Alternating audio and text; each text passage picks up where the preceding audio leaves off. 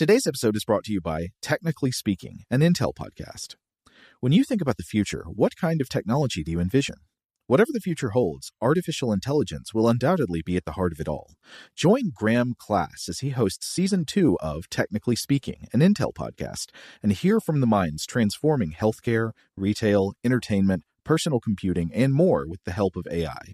Tune in every other Tuesday and explore the latest technology that's changing our world today and creating a more accessible tomorrow. Listen to Technically Speaking, an Intel podcast on the iHeartRadio app, Apple Podcasts, or wherever you get your podcasts. What's up, this your boy Lil Duval, and check out my podcast, Conversations with Unc, on the Black Effect Podcast Network. Each and every Tuesday, Conversations with Unc podcast feature casuals and in-depth talk about ebbs and flows of life and the pursuit of happiness. Unlike my work on stage, I tap into a more serious and sensitive side to give life advice and simply offer words of encouragement, yet remind folks to never forget to laugh. Every Tuesday, listen to Conversations with Unc, hosted by Lil Duval on the Black Effect Podcast Network, iHeartRadio app, or wherever you get your podcasts. Presented by AT&T. Connecting changes everything. Hey everyone, this is Jodie Sweetin from the podcast How Rude, Tanneritos. I've been needing a quick getaway with my family, and the 2024 Hyundai Santa Fe is the perfect vehicle to take us there. It has standard third-row seating, so I'm able to pack my entire family, plus pets, in the car, while also having enough room for our camping essentials.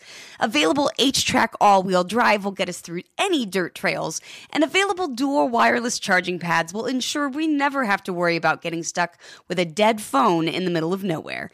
Visit HyundaiUSA.com or call 562-314-4603 for more details. Hyundai, there's joy in every journey. Looking to step up your Mother's Day flowers? The Home Depot has an idea. Let Mom's green thumb do some digging with colorful flowers, pots, and premium soils to bring out the most in her patios, walkways, and gardens. Right now, get Vigoro potting soil, just $8.97 for strong, healthy, vibrant plants indoors and outside. Shop our wide selection online and pick up your order in-store and give Mom the gift of a beautiful garden. Get Vigoro potting soil, just $8.97 at the Home Depot. How doers get more done. Welcome to Stuff to Blow Your Mind from HowStuffWorks.com.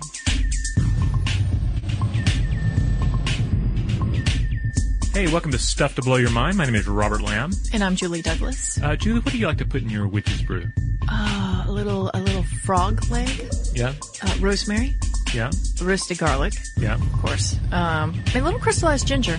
Ooh, nice touch. Nice touch. Yeah. I highly recommend Scale of Dragon, Tooth of Wolf, Witch's Mummy, Mon Gulf, Of the Raven, Sea Salt Shark, Root of Hemlock, Digged in the Dark, of course. Liver of a Blaspheming Jew, if you can get it, and Gall of Goat, Slips of Yew.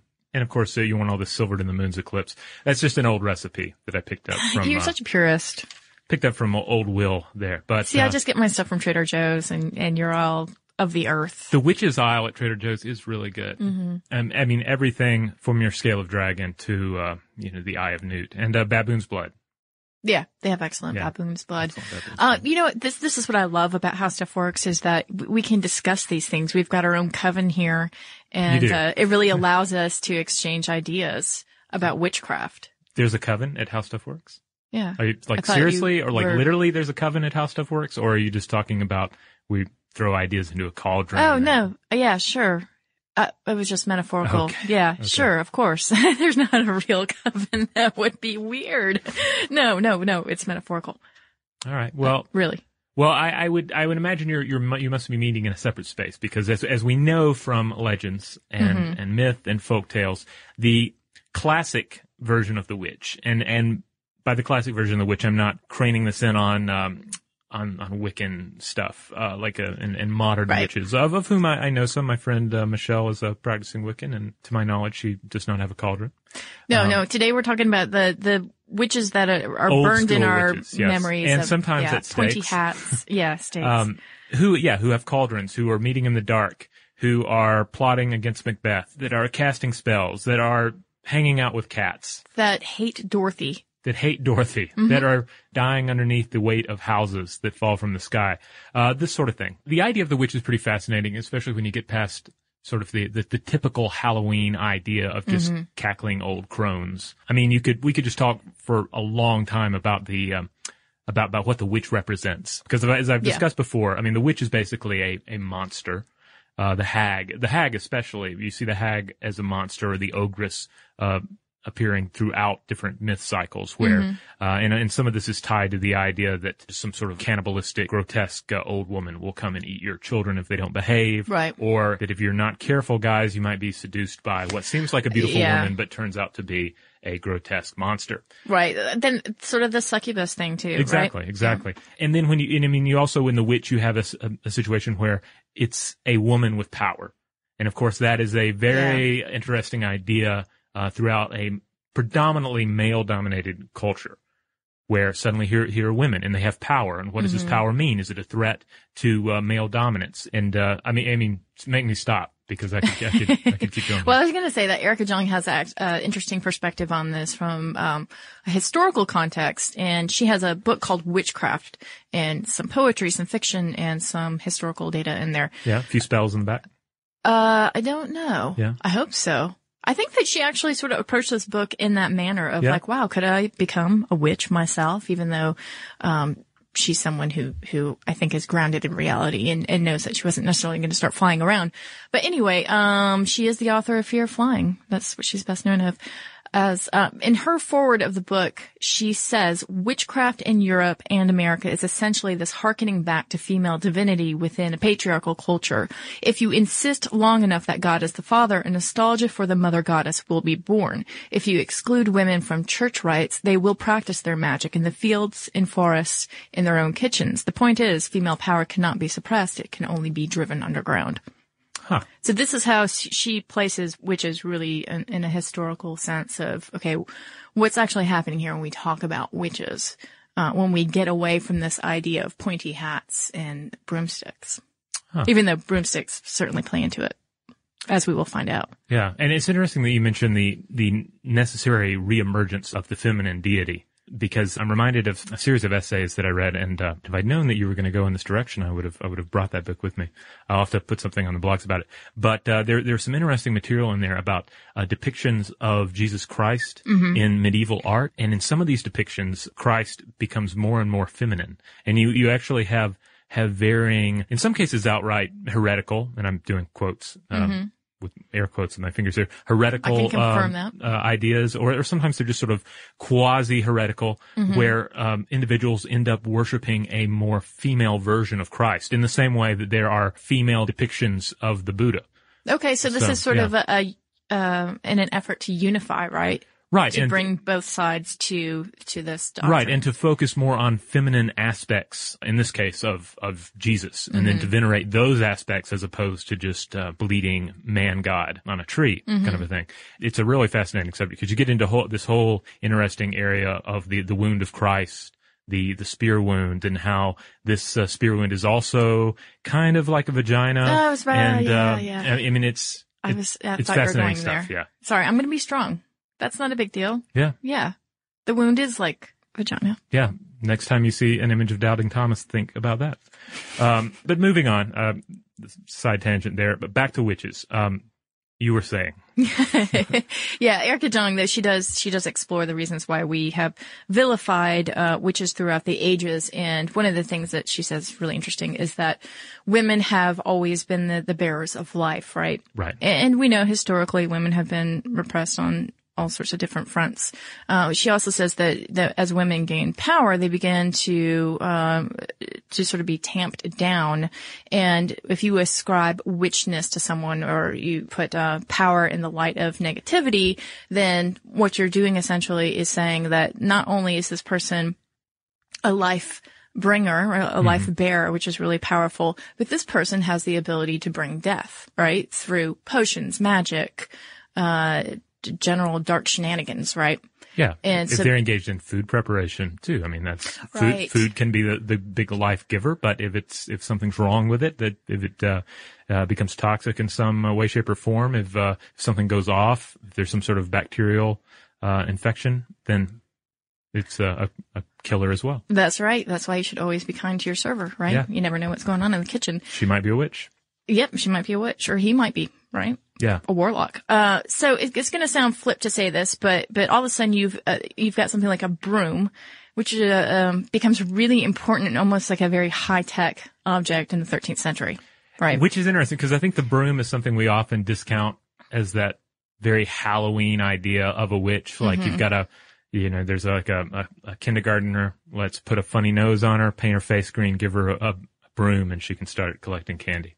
Right, striped tights. Right. There you go. Yeah. But I mean, it is important to understand that this really was a prized object in the home. And we talk about the kitchen and who's preparing your food. We're also talking about the person who has, usually elaborately braided broom, a cauldron, right, that may have been passed down from generation to generation.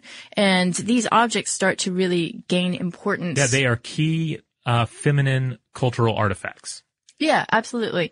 And so when you start to think about a witch, you start to think about brooms, it would make sense that somehow they would factor into the image of a witch. But now you'll look at early typographs of witches and you'll often see some depictions of witches quite naked. Yeah. On top, astride. Exceedingly naked. And that's another thing that old Will Shakespeare, well, no, I don't know if they were naked if there was any reference to the naked in the text. I'm thinking of Roman Polanski's version of Macbeth. Which was certainly naked. Which is awesome and has some really naked old witches in it. Yeah. Which I thought worked perfectly. But, and calls back to these old engravings and woodcuts where you see naked women flying around in the middle of the night, talking with goats, riding goats, engaging with the devil in various ways, shapes, and form. Right. And turns out there's something to this, right? Where if you scratch the surface a little bit, you'll find out that the broom actually figures pretty prominently in witches' work. And let's just back up real quick. Yes, the broom is the ultimate symbol of domesticity, but in the hands of a witch, it can become this really potent symbol of liberation, right? Right. And the more disenfranchised a person is, the more that they might turn to magical thinking to gain some sort of mastery over their situation. So let's look at it this way. Maybe someone wasn't necessarily a self-proclaimed witch, but perhaps they did dabble back in the day, when we're talking about this historical witch, 13th century, in ointments because it was important for healing, in ritual and magical spells because this was a way to gain some sort of control over their lives. Right. But back to this broom. The broom. Yeah. There's kind of like two interesting ways of looking at the power of the broom. One, which we'll discuss even more, is of course the magical thinking side of it. And then there's this whole ointment situation. Ointment. Yeah. Which you think is a gross word, but.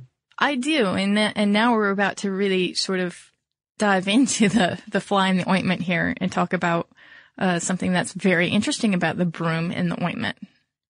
You want to run with that? Okay, so there's this idea that witches, they're flying around on broomsticks or they're flying around in a chair.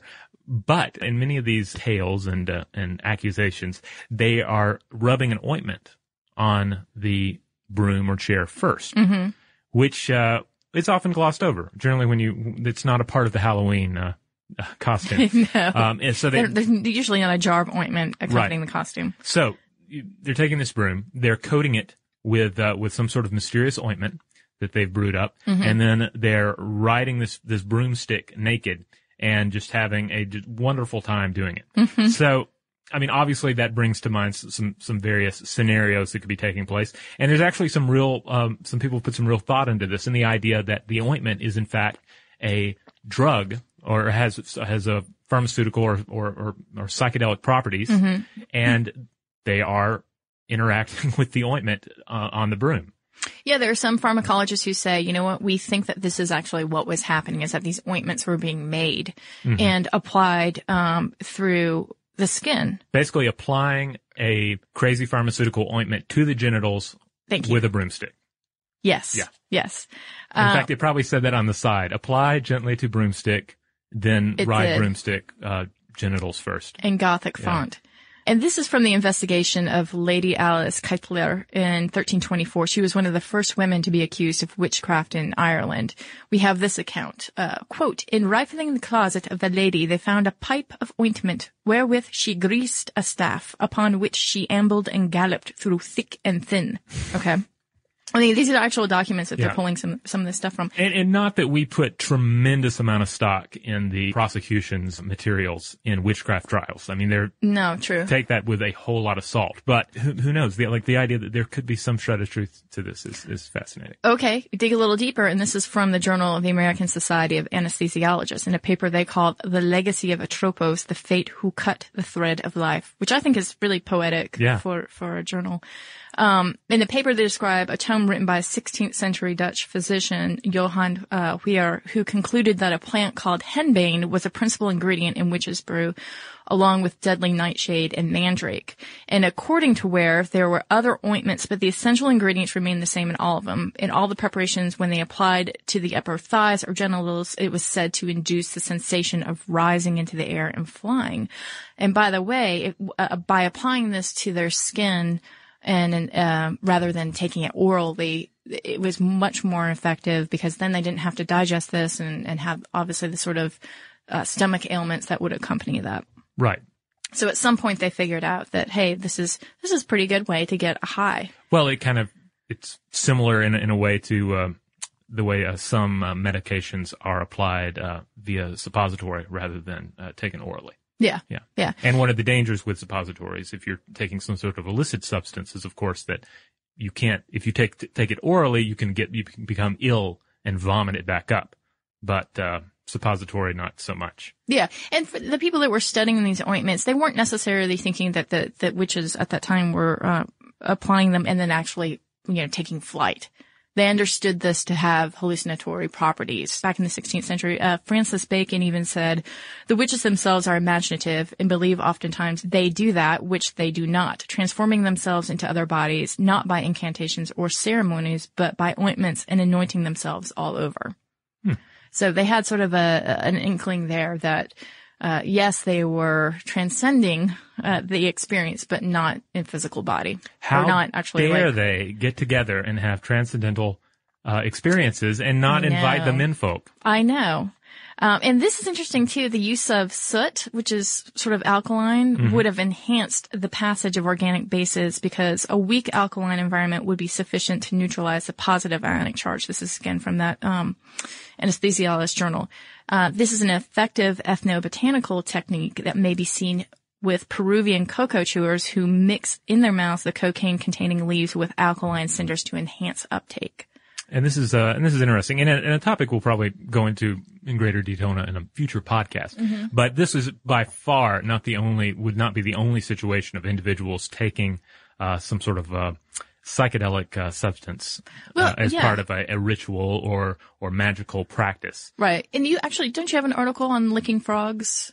Or am I thinking of something else? I have a pamphlet. It was handed to me by a guy on the train. Okay, but that's. I've been very trepidatious about trying it out. There are some hallucinatory frogs that if you've licked, actually I think it's maybe the venom or something. Yeah. That they have that people can actually get high. So obviously through trial and error over thousands of years, people have figured out different properties in plants and animals and manipulated them. So it's not weird that someone would come up with an ointment. And it's not weird that this person, this female in the family, would be the person to come up with these ointments that are mostly healing, right? Right. And have a sort of power in their household, maybe even in their village, as the go-to person that has all these great little recipes that can make you feel a lot better, possibly make you feel as though you are riding a broom. And let's also talk about that broom. I hate to sort of bring it up, but again, why not just the ointment? Why have the broom? Right. And I'm just going to point out that this perhaps was a proto-sexual aid back in the day. So like I'm going to say a ye old-timey sex toy, basically. Yeah. Now, and I wonder too if going back though from the side of women, liberated women engaging in a certain activity and looking instead at really grumpy men deciding to crack down on this and persecute women. Right. I wonder how much with the broom too, there's this idea of you have defiled, and not only have you defiled yourself and your faith and all, but you've also defiled this object which has sympathetic importance in the household and in the family. and also as a symbol of the status. And you've somehow perverted this artifact. Well, also, as we know, the understanding of female sexuality certainly wasn't that complex or nuanced back in the day. And, right. And some would argue that today it still suffers. We just did the podcast that dealt with the female orgasm. And obviously, scientists are still figuring out exactly what human sexuality and female sexuality is all about. Yeah, and so for a woman to express sexuality, certainly during one period over another, depending on what was happening in the 13th century as opposed to the 16th century, there were certainly iconic images and ideals to live up to. Yeah. Well, I'll put it that way. All right, so we've discussed the ointment-based importance of flying around on broomsticks and so forth. But after this break, we're going to really get into the idea of magical thinking and how that enforces all these things that we're talking about. This podcast is brought to you by Intel, the sponsors of tomorrow, and the Discovery Channel. At Intel, we believe curiosity is the spark which drives innovation. Join us at curiosity.com and explore the answers to life's questions.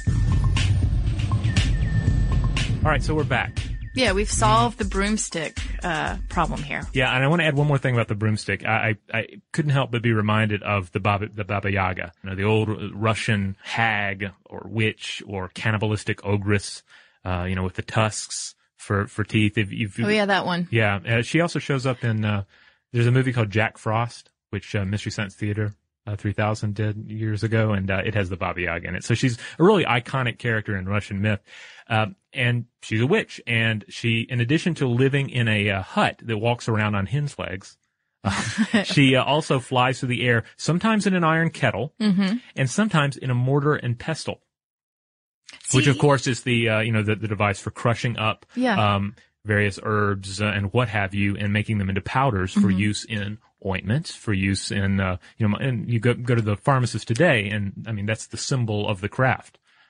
Yeah, again, here are these symbols of domesticity, right? That are being harnessed for powerful goings on with witches, which I think is really interesting and really plays into this idea of the law of contagion, which is one of the two laws of sympathetic magic.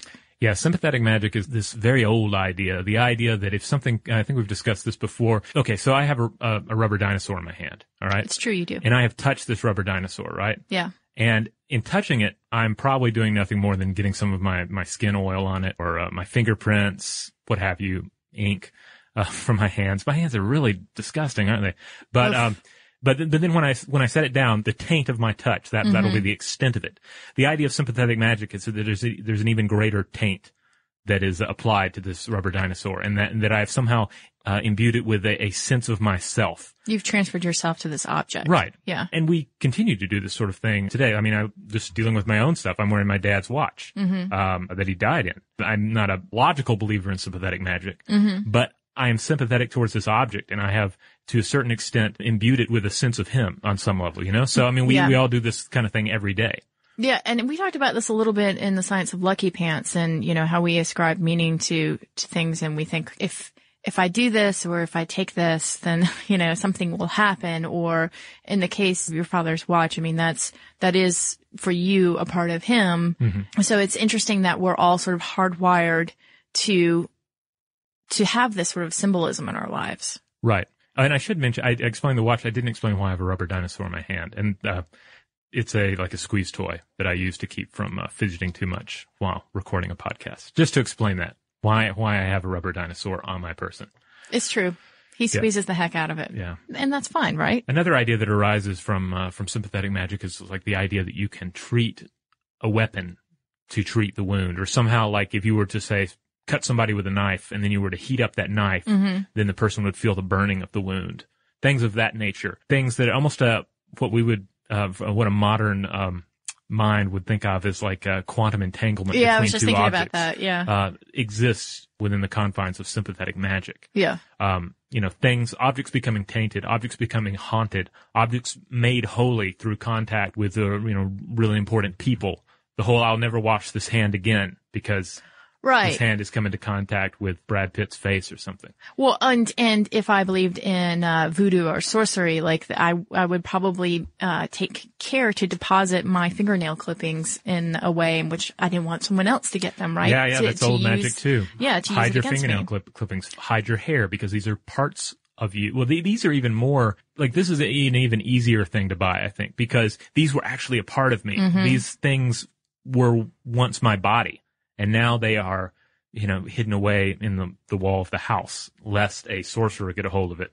Right. And use it to place a curse on me. Or to make a nail clipping sculpture of me. Right. And then drive pins into me. Exactly. That's my fear. And real quick, it would only take 90 years of nail clippings. And real quick, another idea that's tied up. You mentioned voodoo, and of course that instantly brings to mind the idea of the voodoo doll. And you see variations on this theme in numerous magical, and religious practices where you have a semblance of something. Mm-hmm. And if I can hurt the doll to hurt the person that the doll resembles, or if I burn somebody in effigy, I am, right. And this is something you see in everything from Guy Fawkes Day to Burning Man. Mm-hmm. Where an effigy is burned, and by burning the effigy, you are on some level hurting the person or the idea or feeling or thing that it represents. Oh, we see this in political rallies all the time. Yeah. And this comes down to something called the law of similarity, which holds that humans inevitably link superficial real-life resemblances to deep, unreal resemblances. Okay, so I think about this in terms of the TED.com talk that you sent me. It's by skeptic Michael Shermer. And he was talking about, he was using examples of how we can't help to ascribe meaning or see patterns. And he brought up the case of the Virgin Mary visage on the grilled cheese. The Virgin Mary grilled cheese. Yeah. And he was saying that, we've got this really sort of grainy pattern recognition in our brains. And so we really respond well to an image on tree bark or a burnt grilled cheese sandwich. All of a sudden, some of those grainy markings start to take form into an image. Yeah. And I thought, well, that's really fascinating, particularly when he pointed out that if you really look at that grilled cheese sandwich, it looks more like Jane Russell than it does the Virgin Mary. Huh. Because she's got very pouty lips. Well, it comes down to the same reason we can just stare up into the sky at the clouds and just see one object after another. Oh, yeah. It's a dragon using a typewriter. It's Laurel and Hardy making out on a steamboat, that kind of thing. Yeah, except for that last part. Well, I'm just saying, you see random things that may or may not make sense in the clouds. All right. Yeah. It depends on the perceiver, right? Right. And we talked about this a little bit in Science of Lucky Pants, that some people may be more hardwired than others to see connections. In a Sandra Hubscher article about the dopamine connection, neurobiologist Peter Brugger found that people with high levels of dopamine are more likely to find significance in coincidences and pick out meaning and patterns where there are none. In one trial in which skeptics and paranormal believers were both given the drug L-Dopa, which, of course, yeah. I know, it sounds like a street. L-Dopa.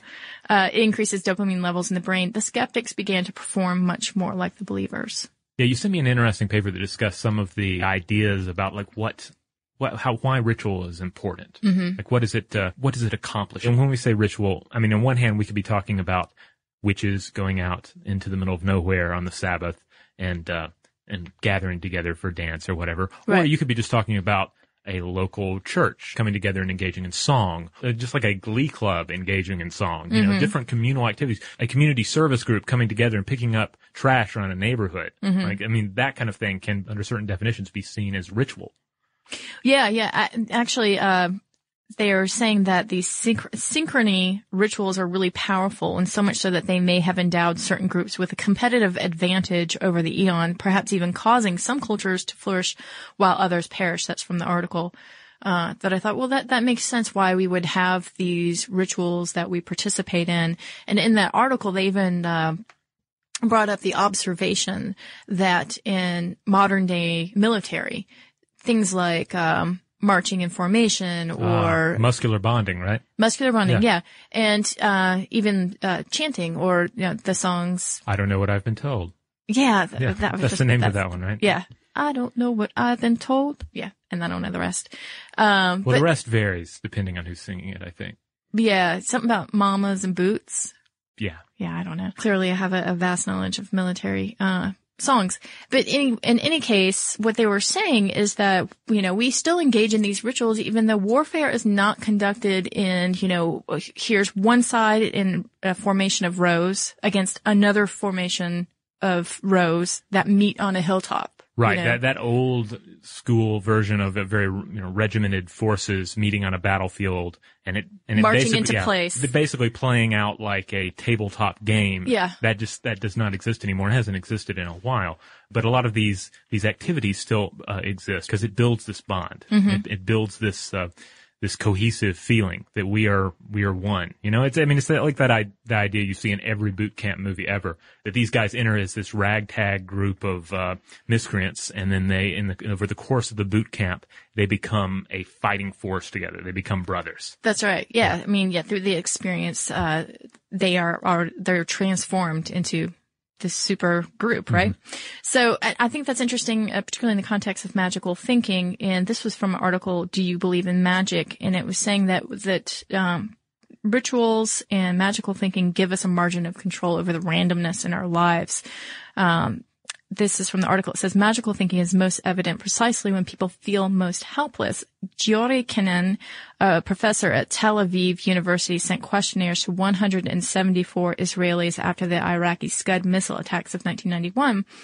Those who reported the highest level of stress were also the most likely to endorse magical beliefs, like, I have the feeling that the chances of being hit during a missile attack are greater if a person whose house was attacked is present in the sealed room. Or, to be on the safe side, it is best to step into the sealed room right foot first. Yeah, and I think sometimes it can come down to you're faced with overwhelming odds or some sort of situation that you just cannot control. And it comes down to, what can I do? I can't actually stop this thing. Take the instance of death. When death comes, there's nothing you can do to bring that person back. Right. But you can go and pray about it. You can go and light a candle about it. You can go and engage in various rituals, even if that ritual is just something as simple as a meditation type of thing. And it's something you can do. And so there's this feeling of, I am doing something in the face of this uncontrollable force in my life. Well, and it's been brought up before too that ritual healing practices aren't too far away from the placebo effect, right? Right. Yeah. Like if you engage in this thing, you take the sugar pill, then all of a sudden your body is going to respond as if it's actually being treated. Very much the same in a ritual scenario. Another idea that came across on one of the links you sent me, and this comes from Stanford University psychologist and graduate student Scott S. Wiltermuth. And the idea is that all this, this synchronicity, this movement and sound in a communal ritual, it really comes down to economic benefit, with the primary goal of being to spot the freeloader. Yes, to ferret out the person who's not really contributing, really. Right. So it's kind of like, all right, we're all going to do a big, giant square dance. And you can tell that the guy who's totally not into it is totally not into being a part of the group. Mm-hmm. And therefore, you can't trust him as much, him or her. You can't trust them. You can't rely on them. You know that in the end, or you can suspect in the end, they're going to be looking out for number one rather than the whole of the group. They're not entering into the social contract. Right. Which I think is fascinating, right? I mean, this was particularly important back in the days, obviously when people got together in a more, I don't know, how would you say it, just a more formal way or more intentional way, right? Because if you lived 2 miles, 5 miles from another family, then you really had to make a concerted effort to get together socially. Yeah. I mean, I think a lot of us have been in situations where there's some sort of a group activity that's happening with work. Mm-hmm. And you maybe don't really want to go to it, or you've got other things that need to be done, but you feel like you should. And part of that is because, it's like the people who don't show up, or the people who show up and are really obviously not into it. Mm-hmm. Can they be trusted? Are they really a part of the group, or are they freeloaders? Well, and then also they're kind of wearing a little bit of jerk perfume. Yeah. You don't want to look like a jerk. Yeah. Okay, so back to Erica Jong. She talks about this in her foreword, that ritual intention counts for everything. It must be positive, and the more witches there are sitting in a circle practicing communal intention, the more potency the magic will have. Okay, so that's the other part of it, right? If that person's not participating, then they're weakening what the group effort is. The desire for magic cannot be eradicated. Even the most supposedly rational people attempt to practice magic in love and war. We simultaneously possess the most primitive of brain stems and the most sophisticated of cortexes. The imperatives of each coexist uneasily. Huh. That reminds me a little bit of this bit that I ran across in this book, The Faust Myth, Religion and the Rise of Representation by David Hawkes. And he points out that magical thinking, first and foremost, it makes perfect sense to borrow a phrase from William Manchester, a world lit only by fire. If you live in a world with a lot of magical beliefs, it pays to believe in magic because that is the currency of ideas. Yeah. All right. But by the 18th century, most modern Europeans are convinced that magic doesn't exist anymore. And you see witches and wizards and warlocks, you see them prosecuted not as blaspheming monsters or dangerous idea dealers, but rather as charlatans and frauds, especially in the colonies. And then Hawkes points out, and I'm going to read a quotation here. He says, by the end of the 20th century, however, this process of enlightenment had been subjected to such cogent philosophical and political critiques that few people would endorse it unequivocally. We are much more conscious than our forebears of the complicity between reason and magic.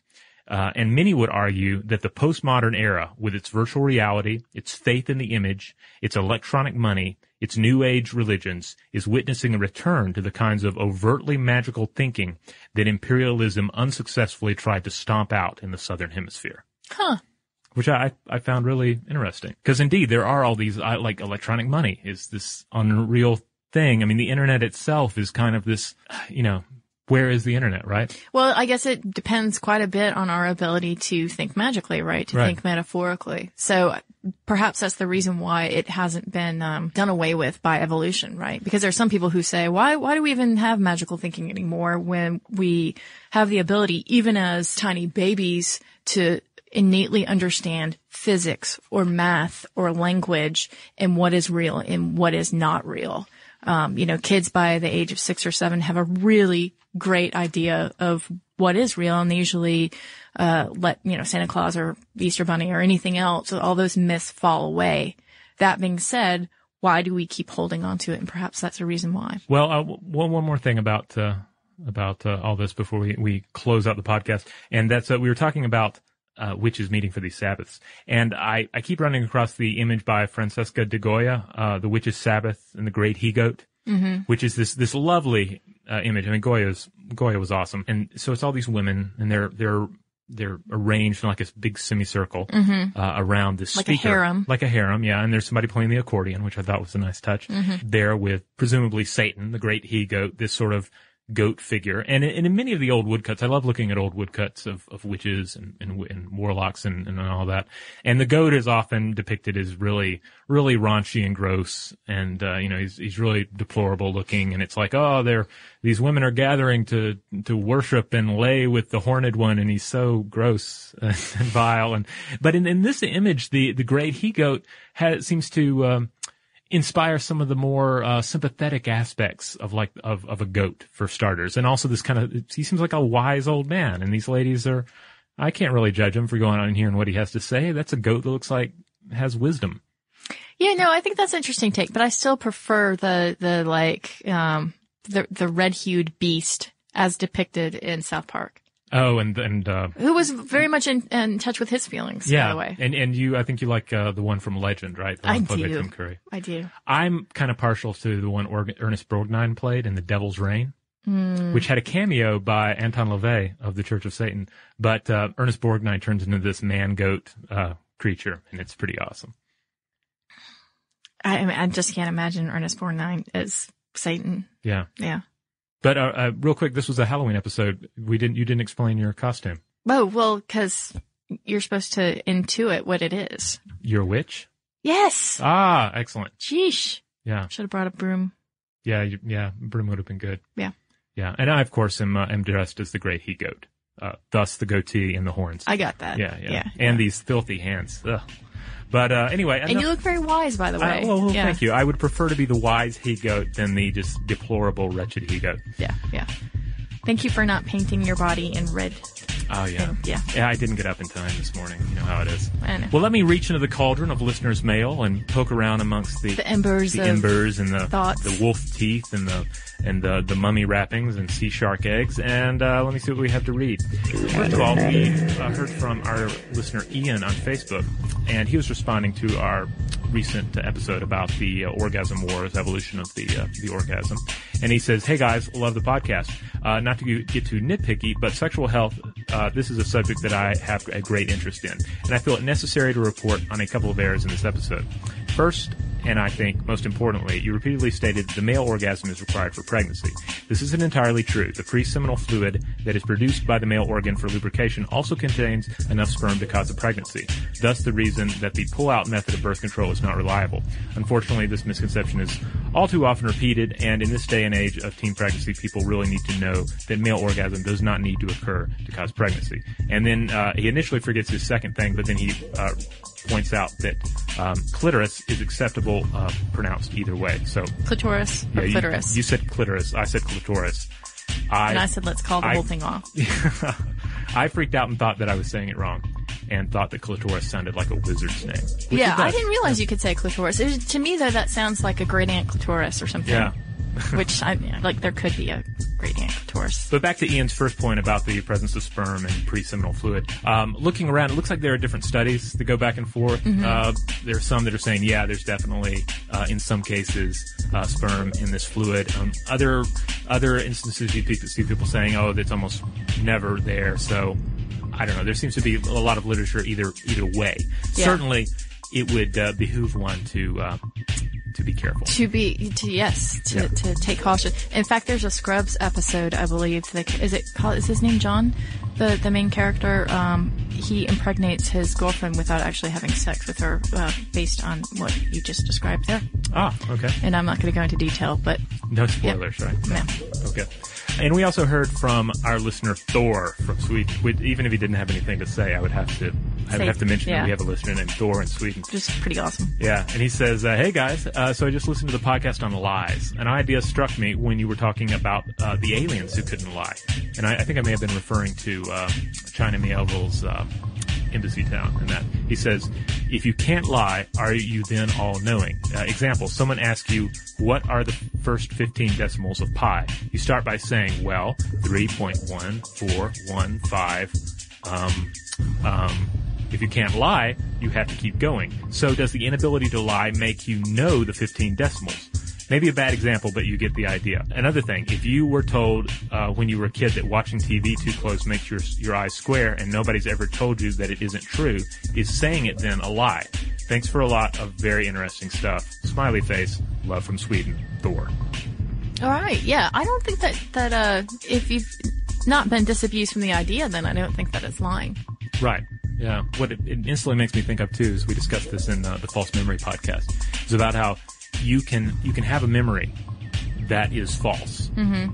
And you saying it, you think it's true. But on a deeper cognitive level, brain scans reveal that you might know, the brain may know that you are lying. And I find that, and that's just, I just find that an interesting idea, especially in relation to this.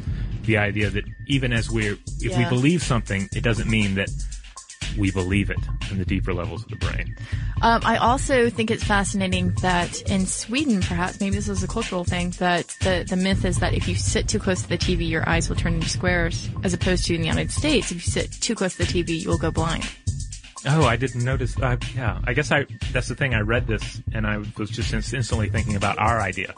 Make your eyes square. Just square-eyed? What is square-eyed? I don't know. Maybe turn your round eyes into like the actual into actual squares. The iris into squares, which would be kind of cool. Huh. We may have lost something in translation there, but anyway, I love getting email that says "Love from Sweden, Thor." So hopefully we'll get more of that from other people with even if you don't live in Sweden. Yes, yeah. So, if you would like to share some ideas with us, if you would like to provide feedback on a podcast episode, present ideas for future episodes, you can find us on Facebook and you can find us on Twitter. And on both of those, we go by the moniker Below the Mind. And also you can just search for Stuff to Blow Your Mind, Facebook, Twitter, and you'll probably find us. And you can always drop us a line at blowthemind@howstuffworks.com. Be sure to check out our new video podcast, Stuff from the Future. Join How Stuff Works staff as we explore the most promising and perplexing possibilities of tomorrow. Top Thrill 2 is like no other course. 2 420-foot vertical speedways, 3 launches. All right, let's talk strategy. Copy that, driver. Go for maximum acceleration off the start. Roger that. You've got a short straightaway to push from 0 to 74 on the first vertical speedway. And what about the rollback? Rollback will set you up for an explosive reverse climb 420 feet in the sky so you reach 0 G's in total weightlessness. 420 feet of straight-up speed. Let's get it. Top Thrill 2, the world's tallest and fastest triple-launch Stratocoaster. Get your tickets at cedarpoint.com. Open a limited-time 11-month certificate at Kemba Financial Credit Union. At 5.25% APY, it's more than triple the national average, plus it's a safe and secure way to grow your money. Visit your local branch or kemba.org/CD for details. Offer expires May 31st, 2024. APY equals annual percentage yield. Restrictions apply. $500 minimum and $250,000 maximum deposit. Advantage status required. Comparison based on bank rate average. Federally insured by NCUA. Today's episode is brought to you by Visible. The future of wireless is here, and it's transparent. Switch to Visible, the wireless company that makes wireless visible. Get a one-line plan with unlimited 5G data powered by Verizon, just $25 a month, every month, taxes and fees included. No hidden fees, no surprises, no, really. What are you waiting for? Get with the times and switch to Visible at Visible.com.